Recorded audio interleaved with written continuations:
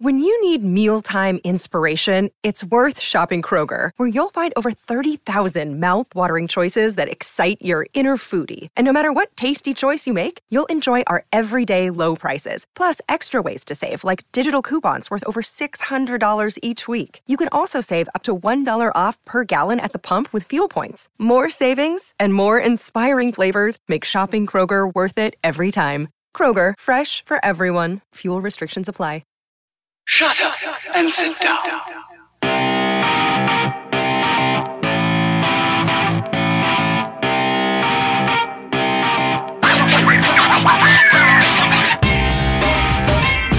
Hello and welcome. This is the Futures Focus podcast, courtesy of Prospects 1500.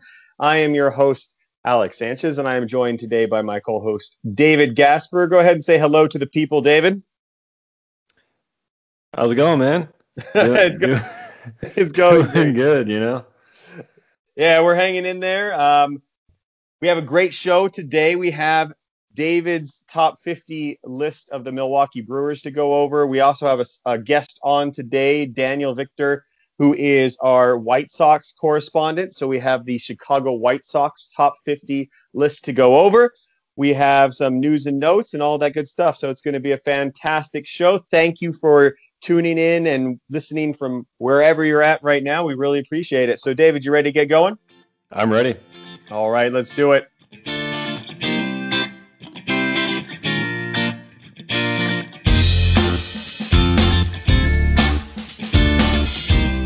Okay, for our news and notes, we don't have a ton to go over. It wasn't a huge prospect-filled week of news, except for one major trade that was near and dear to my heart, and that was the Padres trading for Joe Musgrove in a 3-team deal, actually, in which the Pirates get some major prospects from the Padres. And, of course, I am the Padres correspondent, so I know these guys fairly well. But the prospects going over to the Pirates were outfielder Hudson Head, reliever David Bednar, left-handed pitcher Omar Cruz, and right-handed pitcher Drake Fellows. And if you have followed anything that I have done on our site here on Prospects 1500, you know that I am the head driver of the Hudson Head bandwagon. So needless to say, I am devastated to see him get out of the Padres system. Again, I'm not necessarily a Padres big league club fan. They're not my favorite team as a casual fan. I love their prospects, though, and I love having content to write about. And Hudson Head was absolutely, literally my favorite prospect in the system, especially after they traded away pretty much everybody else in prior deals. So Hudson Head goes to the Pirates. He is fantastic. In my book, he's a 5-tool potential player. He is a very, very young. He got an invite to the big league camp for the 60-man for this 2020. So he got some really good exposure to advanced pitching. He put on a little bit of weight. He's got speed. He's got great bat speed as well. His power is developing. And I just love his potential as a fantasy asset. So I am devastated to see him go. Yeah. Anything to add to Hudson Head? I don't know if there's a bigger Hudson Head fan on the planet than me, but anything to add to the Hudson Head train there? Yeah, I think when it comes to, being devastated about the trade, I think as a Brewers fan, I'm more devastated that Hudson Head is coming into the NL Central and joining the Pirates. As you should. Just as much as you are devastated that he's leaving the Padres. I mean, yeah, really good prospect. Left-handed hitter, just 19 years old, third-round pick back in 2019. A lot to like about him. Like I said, 5-tool player. Could get a lot of stolen bases, can get on a lot. He's going to hit some power. Really good hitter. And, yeah, he's really just kind of headlining a really big trade. And, it's starting to be a really strong farm system there for the Pirates. They've added, a couple of guys there from the Josh Bell trade. Yep. They got Ke'Bryan Hayes. They got Nick Gonzalez. They got a really good system over there in Pittsburgh that, at some point soon may be turning into some positivity for the big league club. But as for right now, the Pirates are still kind of the the cellar dwellers in the Central. Yeah, their big league roster is a mess right now, but like I totally agree with what you said there. Their system is improving, which is going to happen when you trade your best players, I'd hope. But they didn't just get Hudson Head. They also got a couple of other interesting guys. They're not nearly on the level of Hudson Head, in my opinion. I had Hudson Head at number 3 on my rankings going into my rankings are released in a couple of days, actually, so I had to make some changes here. But yeah, I had Hudson Head at number 3. He wasn't tier 1 quite yet, but he was knocking on the door, in my opinion. They also gave up David Ben-Nar, who is a reliever. He has some crazy strikeout totals in the minors so far, but he is strictly a reliever at this point. He isn't too exciting, especially going over to Pittsburgh, unless he gets the closer's role somehow there. They like him, obviously, if they traded for him, so they might have a role in mind for him. Omar Cruz is probably the second best piece in this trade. He is a left-handed pitcher, a good strike thrower, good, very young pitcher. I think that he was, I'd have to take a look at my rank. I should have had him up, but he was going to be in the 20s, I believe, for me, maybe even a little bit higher than that. I like him. And Drake Fellows wasn't on my top 50. He is more of a organizational depth piece, in my opinion. He has some college experience at Vanderbilt, but nothing that jumps off of the page that suggests he'd do a fantasy career for you. So Fellows is more of a throw-in for me. Overall, in my opinion, I get why the Padres are doing this deal. Joe Musgrove is a good pitcher. He is going to be really nice to have if you have him for fantasy purposes in that ballpark in San Diego. But to me, I would not have given up Hudson Head, let alone three other prospects for this deal. So I do apologize to your Brewers. David, Hudson Head will destroy you in about 2 to 3 years on a daily basis. Similar to Christian Yelich, actually. I think he has kind of maybe not. You think he's got a Christian Yelich vibe to him? That's a pretty heavy comp right there. It's a heavy comp. No, it's more Grady Sizemore is my ceiling. I just wanted to see if you were still with me. But I love Christian. I don't think he's going to be that good, obviously, but I do think that the speed power is there. So bad trade if you're a Brewers or a Padres fan in my book. But some other news as well. We had a very minor trade compared to that one in terms of prospects, and that was C.J. Chatton going to the Phillies for a player to be named later. He was a Red Sox prospect, a little bit on the older side. I had liked him a few years ago, but he never managed to make his way up to the big league club, and I believe he wasn't even on the 40-man. So to see him dealt for a player to be named later shows you kind of where the Red Sox viewed him. Any thoughts on that minor deal? Yeah, Chatham's a guy whose stock has really kind of fallen in the last year or so. Even with, the Red Sox kind of having a need at his position there, they didn't call him up. So it's really just kind of a sign that, I think maybe he just needed a change of scenery, and perhaps he can get back to that high prospect status and turn things around with the Phillies, and maybe just needed a new place to go. And that happens from time to time with players. And, hopefully for C.J. Chatham, that ends up being the case going to Philly. Yeah, he's 26 already. That's really old in our prospect circles. He's had a 298 career minor league batting average with not a lot of power or speed. So fantasy-wise, not a guy you're probably too interested in. But if you like utility type of guys, maybe he's up your alley. But just wanted to mention that trade. And then, of course, this last week we had the international signings take place. There was, there's a lot to go over, and I just want to mention it in the news and notes. I believe we'll probably have an entire episode dedicated to those international signings at some point. But for now, we just don't know enough about them. I haven't seen enough about them. So I just wanted to mention that to our audience here. So let's just get on with the good stuff, huh? How about your Milwaukee Brewers? Do you want to get into that? Yeah, man, I'm ready. All right, let's go ahead and jump into the Brewers system.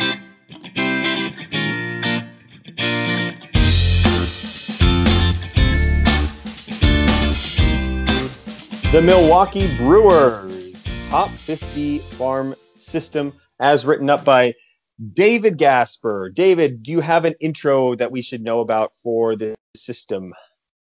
Well, this system is one that I think routinely gets looked down upon as being one of the worst in baseball.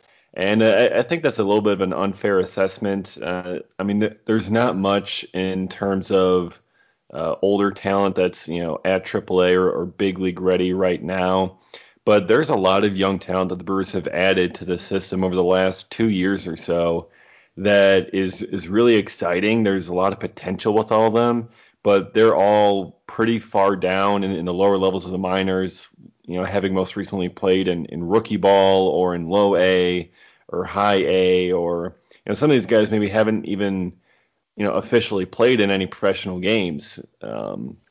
So it's a system it's certainly up and coming, as a way to put it, but there's a lot of pretty interesting, pretty exciting talent farther down in the system. But, come 2023, maybe we could be looking at this as one of the best systems or one of the better systems in baseball. Yeah, I think the fact that you have your 2020 draft pick as your number one already shows you kind of what you're talking about, right? A lot of infusion of new talent. Mm-hmm. So I do see, though, Garrett Mitchell in your tier one. I don't know my thoughts about that, so convince me why he's a tier one player. Well, Garrett Mitchell, I think, like you were talking about there with Hudson Head earlier about thinking that he's a five-tool player. I mean, Garrett Mitchell's a guy that I think is a five-tool center fielder. He's going to be able to stick in center going forward. He's got great speed, 80 grade speed, an above average, really strong bat. Did a great job as a leadoff hitter at UCLA, and he's got plenty of raw power. He's shown it in batting practice. He hasn't been able to tap into it in games, but that was also partly because he was in the leadoff role at UCLA. They did not want him. They did not want him going for home runs. They wanted him just trying to slap singles and doubles and getting on base. So, if the Brewers are able to tap into that power, you've got a guy with, a plus hit tool, and he's got plus raw power. So, those two tools being plus, along with his double plus speed and strong defense out in center, there is a lot to like about him. You get that home run, that power potential, and he's probably the heir apparent to Lorenzo Cain in 2023. And he gets that power. He's probably an all-star player year in and year out, in my opinion, because he's got those five tools. He's a strong defender out there in the middle of the outfield. So there is a ton to like about him. He was one of the top-ranked players going into that draft. He fell all the way down to 20 simply because he has type 1 diabetes, but that's something that he's been able to manage since he was 9 years old. The Brewers have known him for several years, and they're quite comfortable with him and his ability to manage it, and it really shouldn't be impacting him that much on the field. Okay, I think I'm convinced. He sounds a lot like the guy we talked about last week in Corbin Carroll. What are your thoughts on that comp? I mean, I can see it. I mean, they both have really strong hit tools. Both have power that, that they can really develop into a plus tool, can stick in center. So, I mean, they're really two very interesting players and two guys that, could be kind of the future in center field in baseball going forward. But, yeah, Mitchell's a guy that I certainly like and think is going to be a very good player for the Brewers down the road. Yeah, I think that power is the key to your tier one ranking being accurate. If that shows up, then I think you're absolutely on point. After Garrett Mitchell, you skip to the tier two, and you have Hedbert Perez and Bryce Turang. Those two guys I see often flipped in some publications, and then others will have it how you have it. I personally do like Hedbert above Bryce Turang, but what were your reasonings for the decision there? So really for me, I went back and forth a couple of times on Perez and Turang, 2 and 3, and I ended up deciding on Perez simply because, at full maturity, Hedbert Perez is a five-tool guy. He has that power potential. He has that power ability. Bryce Terang, he doesn't really have the power. He's not going to put up home run numbers. He's got below average power. He might have some, sneaky pop, something that he can tap into, but he's never going to have anything more than average power at best. So because Perez has 5 tools and the ability to stick in center, and Terang has 4 tools, I went with Hedbert.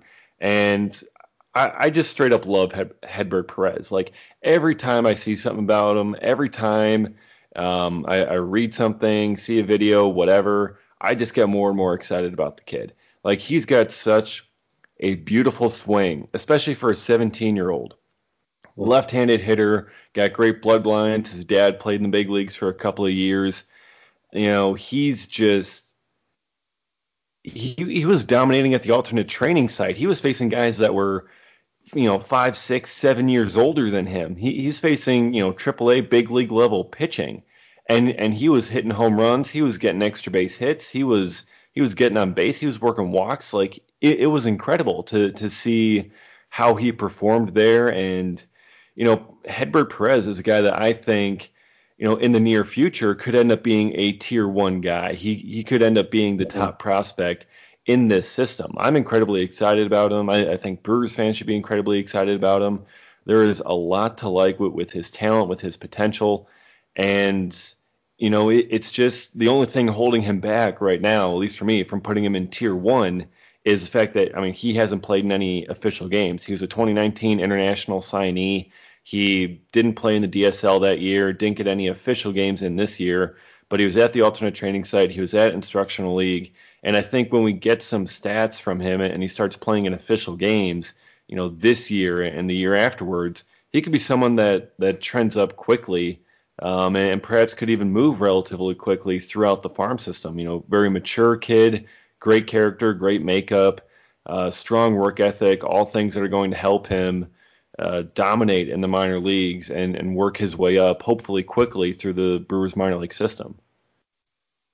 Great. Yeah, I think if there was some stats on this guy, he would definitely be on everybody's radar, but perhaps a guy that you could get still for relatively cheap in your dynasty leagues. I think he's if you haven't picked him up by now and he's available like he's just available, not signed by anyone else, go and get him. Yeah. Yeah.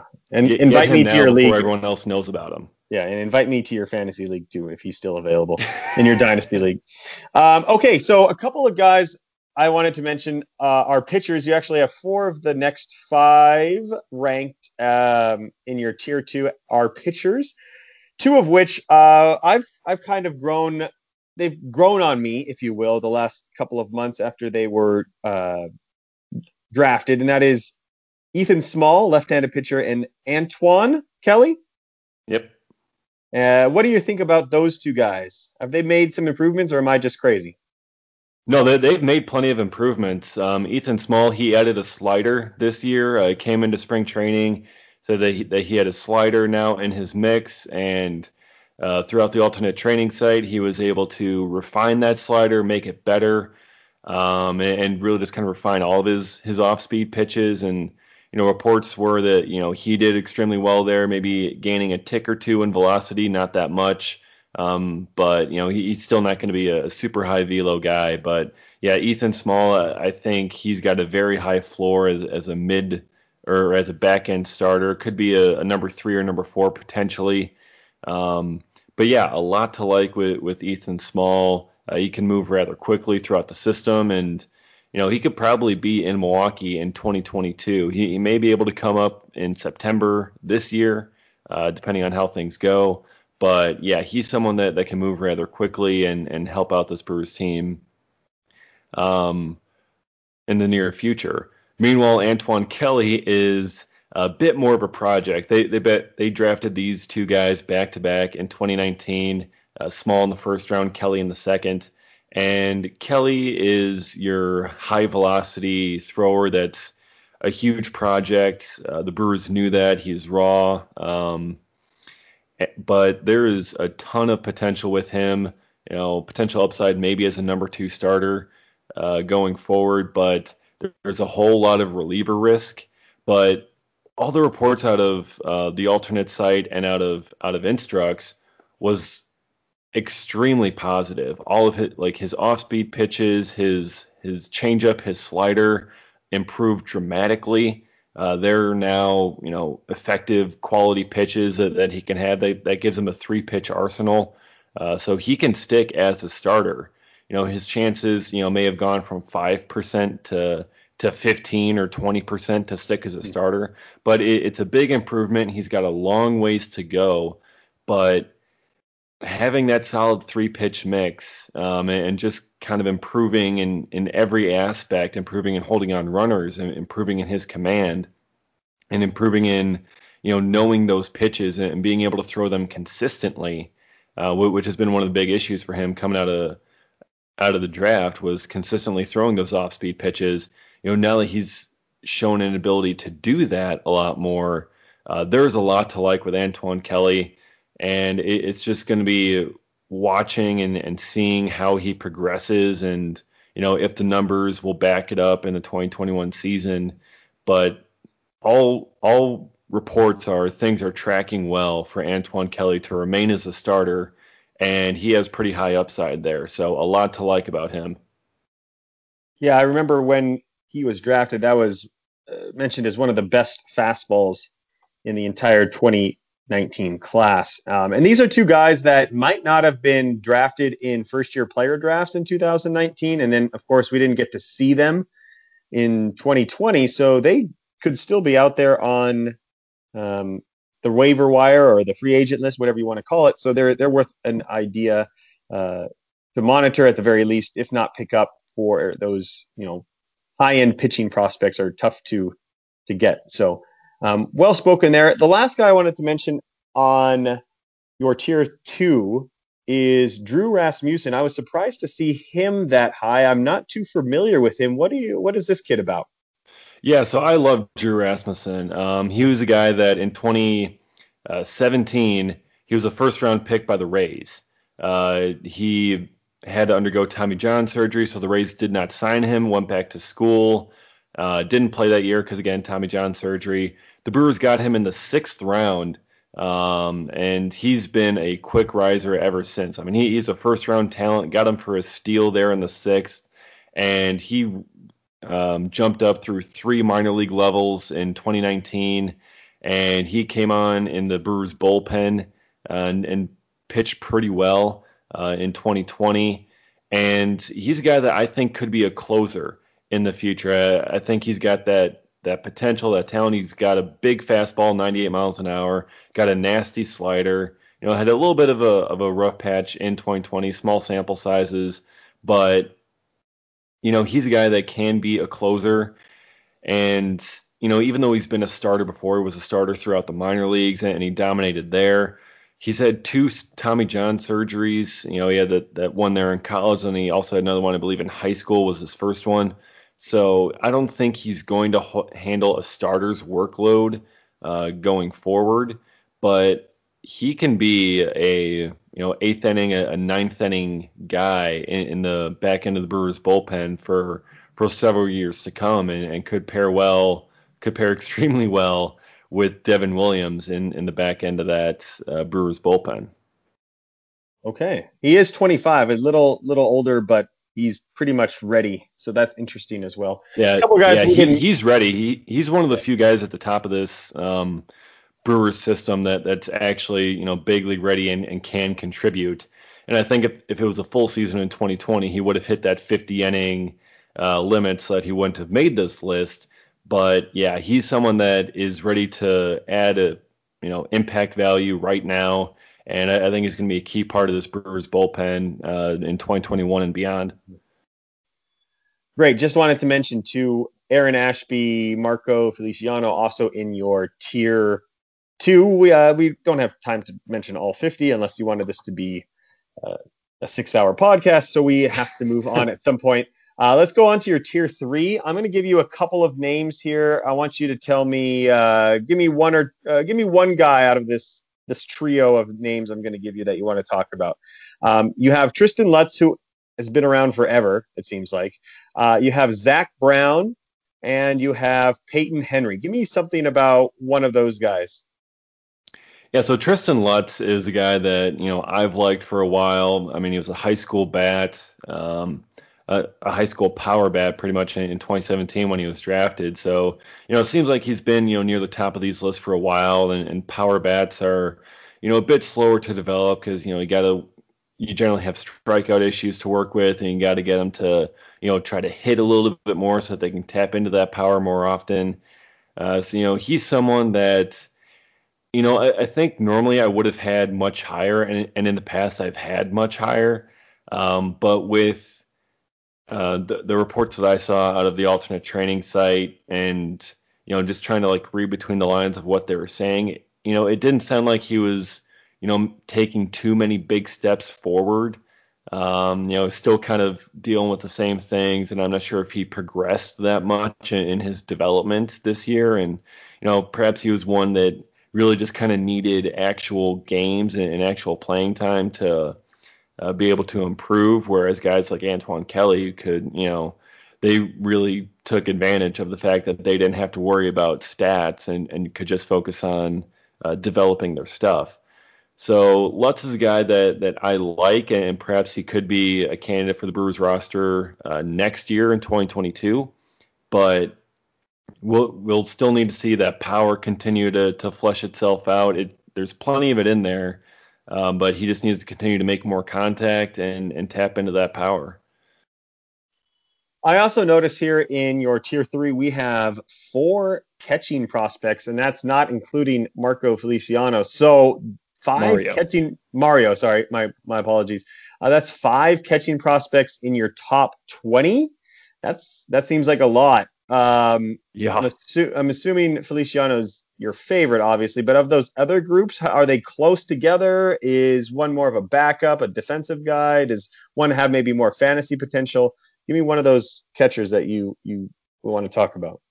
Yeah, so the Brewers, they have been hoarding catchers like a miser over the past couple of years. I mean, they've drafted a catcher within the first 10 rounds in each of the past 4 or 5 drafts, I think. You got Feliciano there at 5, and I think he's probably the Brewers catcher of the future. I think possibly starting in 2022, Feliciano could be the guy in the Brewers lineup. But there's a lot of interesting guys in this next tier. You got Peyton Henry, who's drafted also in 2016 along with Feliciano a couple rounds later. He's a guy that he's probably going to be more of a backup, very strong defense kind of guy. He's got power, but he only hits about 240. So he doesn't really hit that well. So he's more likely a backup going forward. Then at 15, you got Jefferson Cuero, who was a 2019 international signee. He's just 18 years old, showed up at Instructional League this past year, and there is a very high ceiling with Jefferson Cuero. And I know Baseball America had him in their top 10. He's a guy that I think down the road could be a big fantasy value. But, I mean, strong defender behind the plate, cannon for an arm. He's got power, an advanced approach offensively. He can hit the ball to all fields. Good contact hitter. So he's someone that can put up the stats and, really could be a big prospect for the Brewers going forward. But as of right now is just 18 years old, hasn't had any official games, but he's someone to keep an eye on and someone with a very high ceiling. Then in the next group of catchers here, you got Xavier Warren, just drafted in the 3rd round this past year.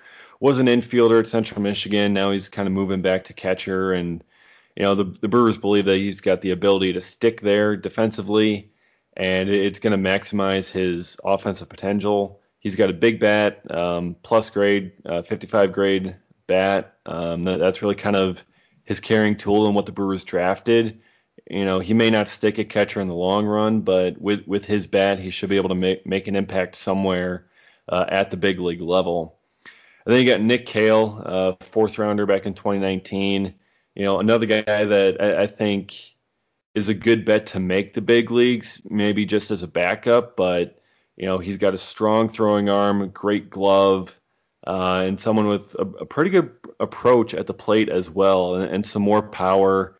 He can draw his walks. So they have a lot of catchers. Mm-hmm. And the Brewers have, I think, 6 catchers on their 40-man roster currently. They have a large number in their minor league system. It's a huge focus for the organization, and it's something that it gives them a very strong group here in the middle of this Brewers farm system ranking. Awesome. Okay, let's go ahead and speed it up a little bit as we get towards the bottom of our system, because we also have the White Sox to go over. So let's go in a kind of a speed round. Give me one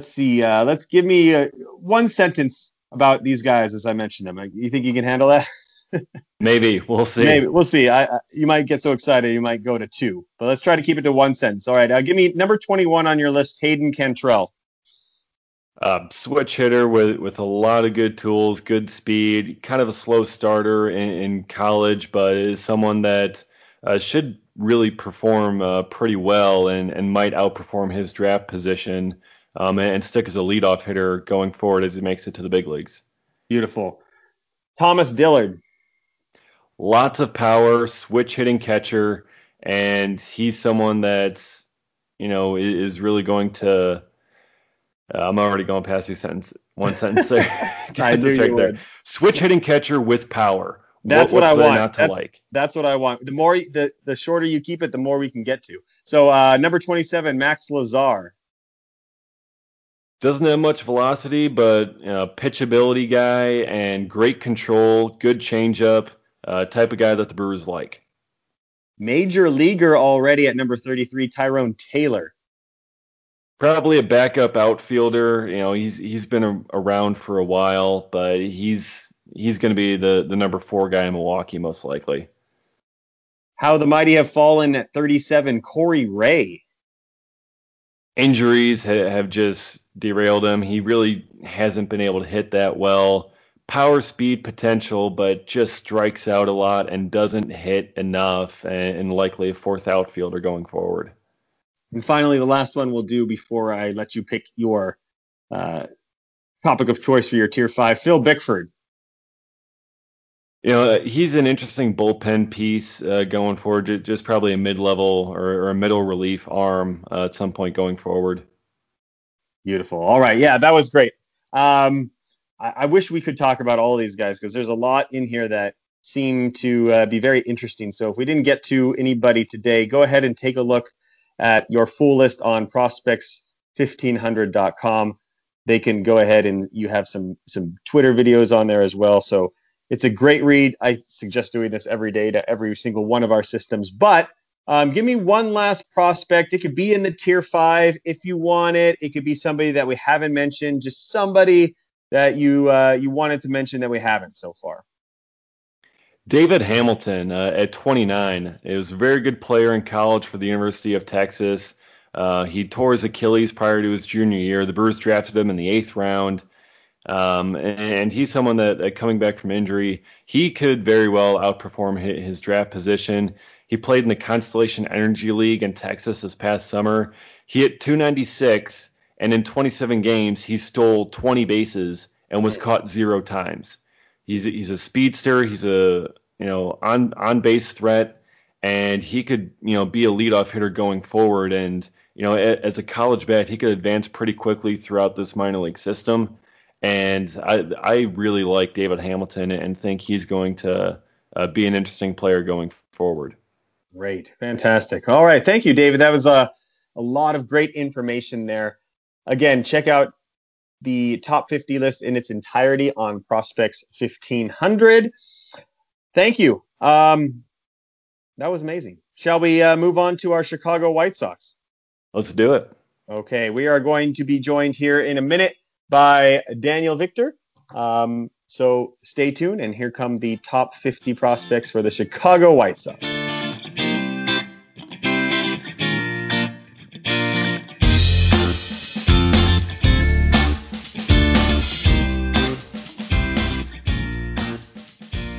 All right, joining us now is Daniel Victor. He is our Chicago White Sox correspondent. Daniel, welcome to the podcast. Thanks, man. Glad to be here. Yeah, we love your system. David and I have been talking about it a little off air about just how awesome your system is. I personally like it because of the major league ready talent. Like these are guys that have already made their debut, and there's guys that may, just not even spend a day in the minors that start the season with you. So I'm really excited. What do you like about this system, David? I mean, just kind of like what you're talking about there, the major league readiness of a lot of these guys, a lot of top tier talent ready to really kind of produce. And I mean, with the White Sox, being active in the off season, they got a pretty exciting team heading into 2021 here. Yeah, fun fact. I bet my buddy a trip to Vegas that the White Sox will get to the World Series within 5 years. So you like those chances, Daniel? I'd say it's a no-brainer. He should just head now. Beautiful. All right. Well, let's just jump right into it. I'm going to give you a tough question. I was wondering this as soon as we got you confirmed on the podcast. You have one player to pick. You can pick Spencer Torkelson or you can pick Andrew Vaughn. Who are you taking? I have to be a homer and say Vaughn, but flip a coin. Good. Be disappointed. Beautiful. Tell us why Andrew Vaughn is the choice. Well, he's got a major league ready bat. All he needs is maybe a few repetitions in the minors, but the swing is pretty perfect from a mechanical standpoint. He doesn't have any holes. He has a very mature approach to facing the hitters, and he's 100% offensively driven for his profile, and he's pretty much ready to be there. It won't be long. So my question for you then with Vaughn is, where does he really kind of fit with this White Sox team? Because you got Jose Abreu under contract for the next couple of years at first base. You got Eloy Jimenez as the DH. Where is Andrew Vaughn going to get his at-bats with the White Sox? If he's going to be ready this soon, I'm just kind of curious how he fits into this roster. Well, Eloy's going to stay as the primary left fielder, and okay. And Abreu's 33 or 34, so it won't be long until he needs occasional spelling, and Vaughn can be the primary DH. But yeah, no, you're absolutely right. As far as he's kind of in a pickle from he's kind of being blocked. The thing about Vaughn and Torkelson too, I was watching these guys, their swing is just so simple, and yet the power is there, and it's really, really rare that you find that. So I'm excited to see Vaughn. One guy that I think basic people, not the people that listen to this podcast, but basic people out there are forgetting about flamethrower Michael Kopech. Could you give a little bit of details on why he opted out? What can we expect? Do you think it was a good idea, a bad idea? Give us the lowdown on Michael Kopech. My understanding is that he opted out because he was returning from, Tommy John surgery, and he was worried about the accelerated spring training and the potential effect it could have on his arm. Now, I don't know that that's been confirmed or not confirmed, but that was my understanding. But yeah, that's a guy that takes excellent care of his body. He's a gym rat, total workout fanatic. He can throw a baseball through a brick wall. He has issues with command, but his stuff is, unparalleled in the minors, and he could be, if he can harness his control and command, he could be an ace like nobody else. Yeah, and I think something that's interesting about this White Sox system is that you got essentially two of these flamethrowers in tier one. You got Kopech there, and then you also got Garrett Crochet, first rounder this past year, already jumped up to make his big league debut and really impressed in his short amount of time there at the big league level. But what do you see as the future for Crochet? Do you think he is able to be a starter going forward, or do you think he's going to be a reliever, just an ace reliever going into the future? I'm assuming that they drafted him to be a starter, and nobody really wants to take an early first round pick and use it on a relief pitcher. So I'm assuming that was the intent. But then he came in and dominated, and now he opened the door for that option as well. It'll be interesting to see whether they want to stretch him out and use him whether he takes the route like David Price did after coming up and dominating in the bullpen and they switched him back to starting, or whether he takes the route like Chapman where he came out and dominated in the bullpen and stayed in the bullpen. Mm-hmm. Kind of like your Josh Hader. Didn't Hader come up as a starter too, David? Yeah. Hader was a starter most of the time throughout the minors. He had a changeup or whatever that was just kind of fringe average. But yeah, it just kind of came up as a reliever, and they just decided to keep him there. Yeah, interesting. Well, moving on to Tier 2, we also didn't mention Nick Madrigal. We can't mention everybody here, so our apologies. We'll give you a moment at the end to go over some of the players that we skipped over, Daniel. But into Tier 2, a guy that I was pretty surprised to see this high, and I might mispronounce the last name, but Jonathan Stiever, or is it Stiver? It's Stiever. Stiever, yeah. What a jump for him, all the way up to number 5. Is that my mind playing tricks with me, or is that kind of where the drop off on the system is? No, I would say that's where he finished the 2019 minor league season. He was shooting up everybody's list with a bullet. But yeah, the guy can pitch. He has a really good fastball. He has a potential for a plus slider and plus curveball, and he has unbelievable control. I mean, he didn't show it in the majors, but he went straight from high A to the major leagues with a funky accelerated spring training. So, we didn't see the real Jonathan Stiever in his 2 starts that he had. And one guy that we really kind of haven't seen, maybe the real version of is Micker Adolfo, who you have there at 7. I mean, he's been a pretty big prospect, throughout the years, but he's been dealing with some injuries, and do you still see a pretty high ceiling there for Adolfo to reach, or is it coming down a little bit? It's probably come down because of all the injuries. I think I was looking at it, and if you count all the injuries and missed games, he's probably missed 3 full seasons in his development. But he probably has the hugest deviation too from floor to ceiling. I mean, his floor is major league bust, doesn't ever make it, and his ceiling is all-star right fielder. The guy can, when he hits a baseball, it knows it's been hit. That guy was when he was down at Kannapolis in 2017, and when he really broke out, he was the exit velocity king.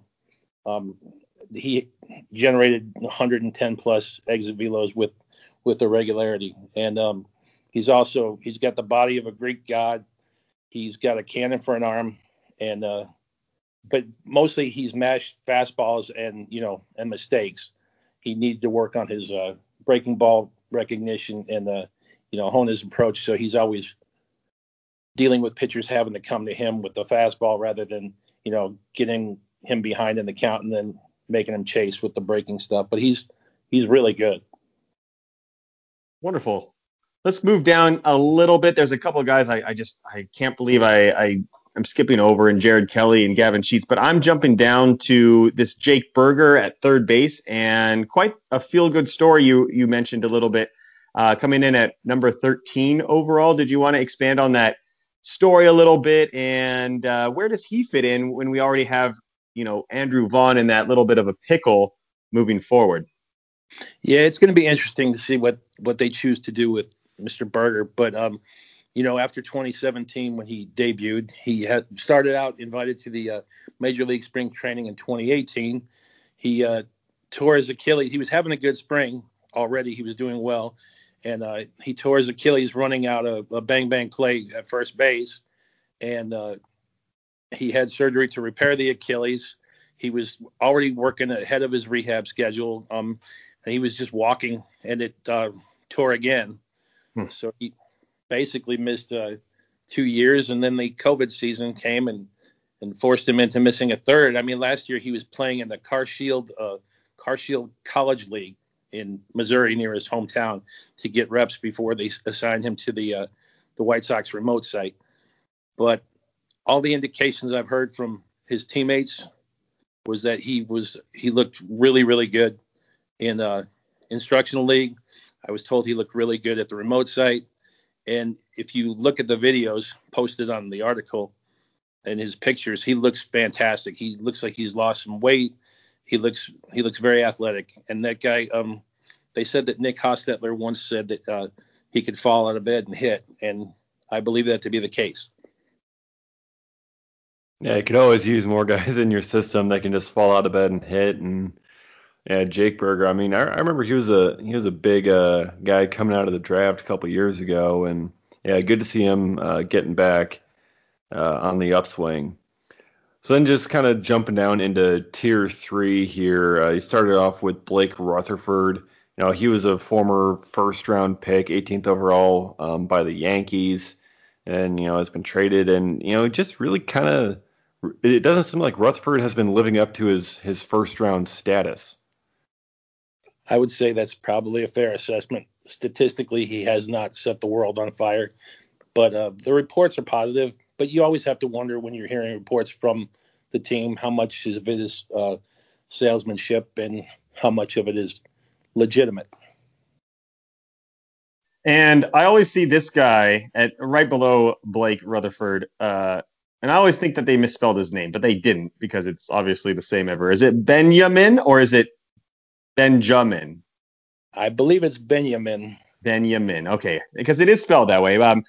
I'm just a little surprised on number 15. This is a guy that has some huge potential tools here, and I was surprised to see you put him behind Blake Rutherford, who has been nothing but a disappointment. Can you is 15 too low, or am I too high on Mr. Bailey there?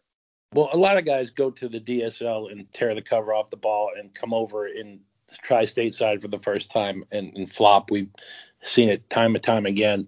So I wanted to give Mr. Rutherford the benefit of the doubt based on the first round pedigree and, you know, the positive reports that he's hitting the ball with more backspin and more power in the remote site. And he's not, I wouldn't say Rutherford has failed. He just hasn't really set the world on fire yet. Mm-hmm. With Bailey, I'd like to see him stateside, you know, with a full season league affiliate and see what he can do before, you know, he jumps into the top 10. Yeah, a lot of interesting DSL guys for sure, but I mean, already at 6'4" and 215 pounds. I mean, that's a big guy. Yeah, I heard Carlos Lee comps on him, and and he has he crushes the ball. His teammates told me that when he does BP, it's quite a show, and said it looks like it's very Aaron Judge like when he hits the ball in BP. Ooh, don't say things like that. Jeez. All right, David, you're up. Next question. All right. So one guy I've noticed scrolling down a little bit further here, down to 21, you got Zach Birdie. You know, I remember he was going into the draft that year, and he was going to be one of the fastest risers. You know, power reliever, and you know he had unfortunately Tommy John, which you know really kind of pushed him back, and now he's at 25, and you know he's you know made his big league debut, but you know, do you think he's still got the closer potential, or do you think he's maybe just kind of more of a 7th, 8th inning kind of guy? Well, being as how we just signed Liam Hendriks, I don't think anyone has a closer potential until that. Fair enough. But, you know, you can never have enough good arms, and if he can work his way into a 7th or 8th inning role, you know, they're pretty loaded at the back end of the pen now. It always makes for a potential trade candidate, and an abundance is always a good thing to have. One guy that caught my attention here at number 28, Brian Ramos, outfielder. He was actually mentioned on The Athletic, the most underrated prospects. They did one per system, and he was mentioned for the White Sox. So he's a guy that's widely available. I'm in a huge dynasty league, and he was available. Is he a guy we should keep an eye on, or is The Athletic not know what they're talking about? No, 100% you have to keep an eye on him. He was in the DSL as a 17-year-old, and he was holding his own and then some. And then he went to and then he also was doing well at Arizona at the White Sox Rookie League team. So he was ready for full season ball, and he's a teenager, and he's not striking out in abundance, and he's definitely one to watch. He could shoot up this list. Next year, he could be in the top 10. Well, there's one guy that's kind of catching my eye down here in Tier 4 as well, and that's Alex Destino. I mean, he's only been at high A as his highest level, but I mean he's 25 years old, getting a bit up there in age for a prospect. But I mean he was a big guy in high school and college, Team USA, and just kind of seems like it's been a little bit of slow development for him, hasn't it? Well, he was a primary pitcher in high school, and he was dominant. He was on the 18 and under Team USA team as a pitcher, and they had 5 first-rounders on that team, 5 first-round pitchers, and he was as good as Flaherty. Trying to remember all the first-rounders, but Cole Tucker was on that team, Flaherty was on that team, and 3 other guys, and he was a dominant left-handed pitcher there. They actually beat Moncada and Robert in one of their games. But then, he went to South Carolina and they switched him to the outfield. He didn't pitch in college. And then for some reason, I don't know why the White Sox chose him only to put, he's an SEC guy. And they put him at the Arizona League the first year. And then the next year they followed up and sent him to Great Falls for the Advanced Rookie League before finally getting to Kannapolis his 3rd season. And then, of course, COVID, everybody got a year older and nobody got to develop. So now, that 25 looks like a big number for a guy that's only reached high A. But got a cannon for an arm. He's got a strong left-handed bat with huge power. So he has potential for sure. Another guy I think we like to mention a lot are these high draft picks that kind of never amounted to anything. And there is a perfect example of that with number 43, Alec Hansen. Should we be giving up on him? Is there any hope going for this young man, already 26 now? Well, he has the stuff. I mean, he throws hard. He has great secondary stuff. But after he missed the whole season in, I believe it was 2018, or nearly the whole season, he has not been the same guy. He's walking 9 per 9. And that age, that kind of command, I would say that, the window is rapidly closing. But if you would have asked me after 2017, I told you I was more thrilled about him than any other pitcher in the system. So maybe the right coach can get him ironed out mechanically and straighten out his release and give him a consistency. But you said it about right. Yeah, that was Alec Hansen was the guy I was just about to ask about next too. Because I was looking at his stats. Yeah, in 2018, in 51 1/3 innings, he had 59 walks. Like that's just unheard of. Absolutely absurd. But yeah, Hansen, he was a big guy coming out of the draft. He's a big guy in general, 6'7", 235, just big pitcher. But yeah, he might be a change of scenery candidate. I mean, 26 years old, might need to, get something a little bit different.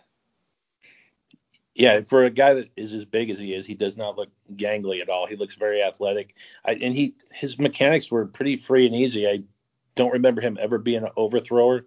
I don't know where this came from. I mean, he always had command issues, but it seemed like 2016, 2017, he had that figured out, and that popped up and got him after that. Well, let's just do one more. I think we have to mention this guy at number 46, Elijah Tatis. Is it the name only for him right now? What do you have to tell us about this fascinating younger brother of my guy Tatis? I haven't seen him play, of course, and if you look at his listed height and weight, he's very small. I think he's listed at 155 pounds. But I did read some stuff on him that said that his father said he was more of a natural at shortstop than his older brother, who, of course, is one of the best players in the major leagues now, arguably the best. But based on his DNA, I would say he's certainly one worth watching, and I'm looking forward to seeing him, progress through the ranks and see what we have. But right now, the stats were pretty pedestrian. and he's got room to grow. But based on the name alone, he's interesting and worth watching. Absolutely. Wonderful. Great stuff there. This is towards the end of the list now, and I wanted to give you an opportunity to mention as many players as you would like within a reasonable amount of time that we may have missed when we went down your list here. Sleeper, a guy we have to know about, anybody at all that you wanted to mention here as we wrap up our segment. Sure. Tyler Osick is a kid that I really like. He's an unbelievably hardworking kid. His father was Keith Osick, who played in the Pirates organization and he was kind of a journeyman catcher, but played 10 years in the MLB. Tyler is like his father in that he was a late round draft pick and that he's a grinder, but he has a really impressive bat. And they moved him from the outfield. He was an outfield first baseman early in his minor league time. And they moved him to his dad's position, which is catcher. And he has a bat that can move him through the system quickly as long as he can handle the defensive requirements of the position. So I really like Tyler Osick as a guy to keep an eye on, see if he's lighting it up with the bat wherever he starts. Go ahead, David. Sorry. I wasn't saying anything. Oh, okay. Sorry. Yeah, well, that's perfect time. That means we're probably out of content here. But Daniel, I wanted to thank you for coming on. That was really, really insightful. These are some high-end prospects. You gave us some of the sleepers as well. So really appreciate you coming on to the podcast. I think that's going to do it for us here today. David and I are going to come back and wrap up things. But Daniel, I wanted to say again, thank you for coming on. Thanks for having me, guys. I appreciate it. All right. David and I will be right back after this to recap everything and sign off.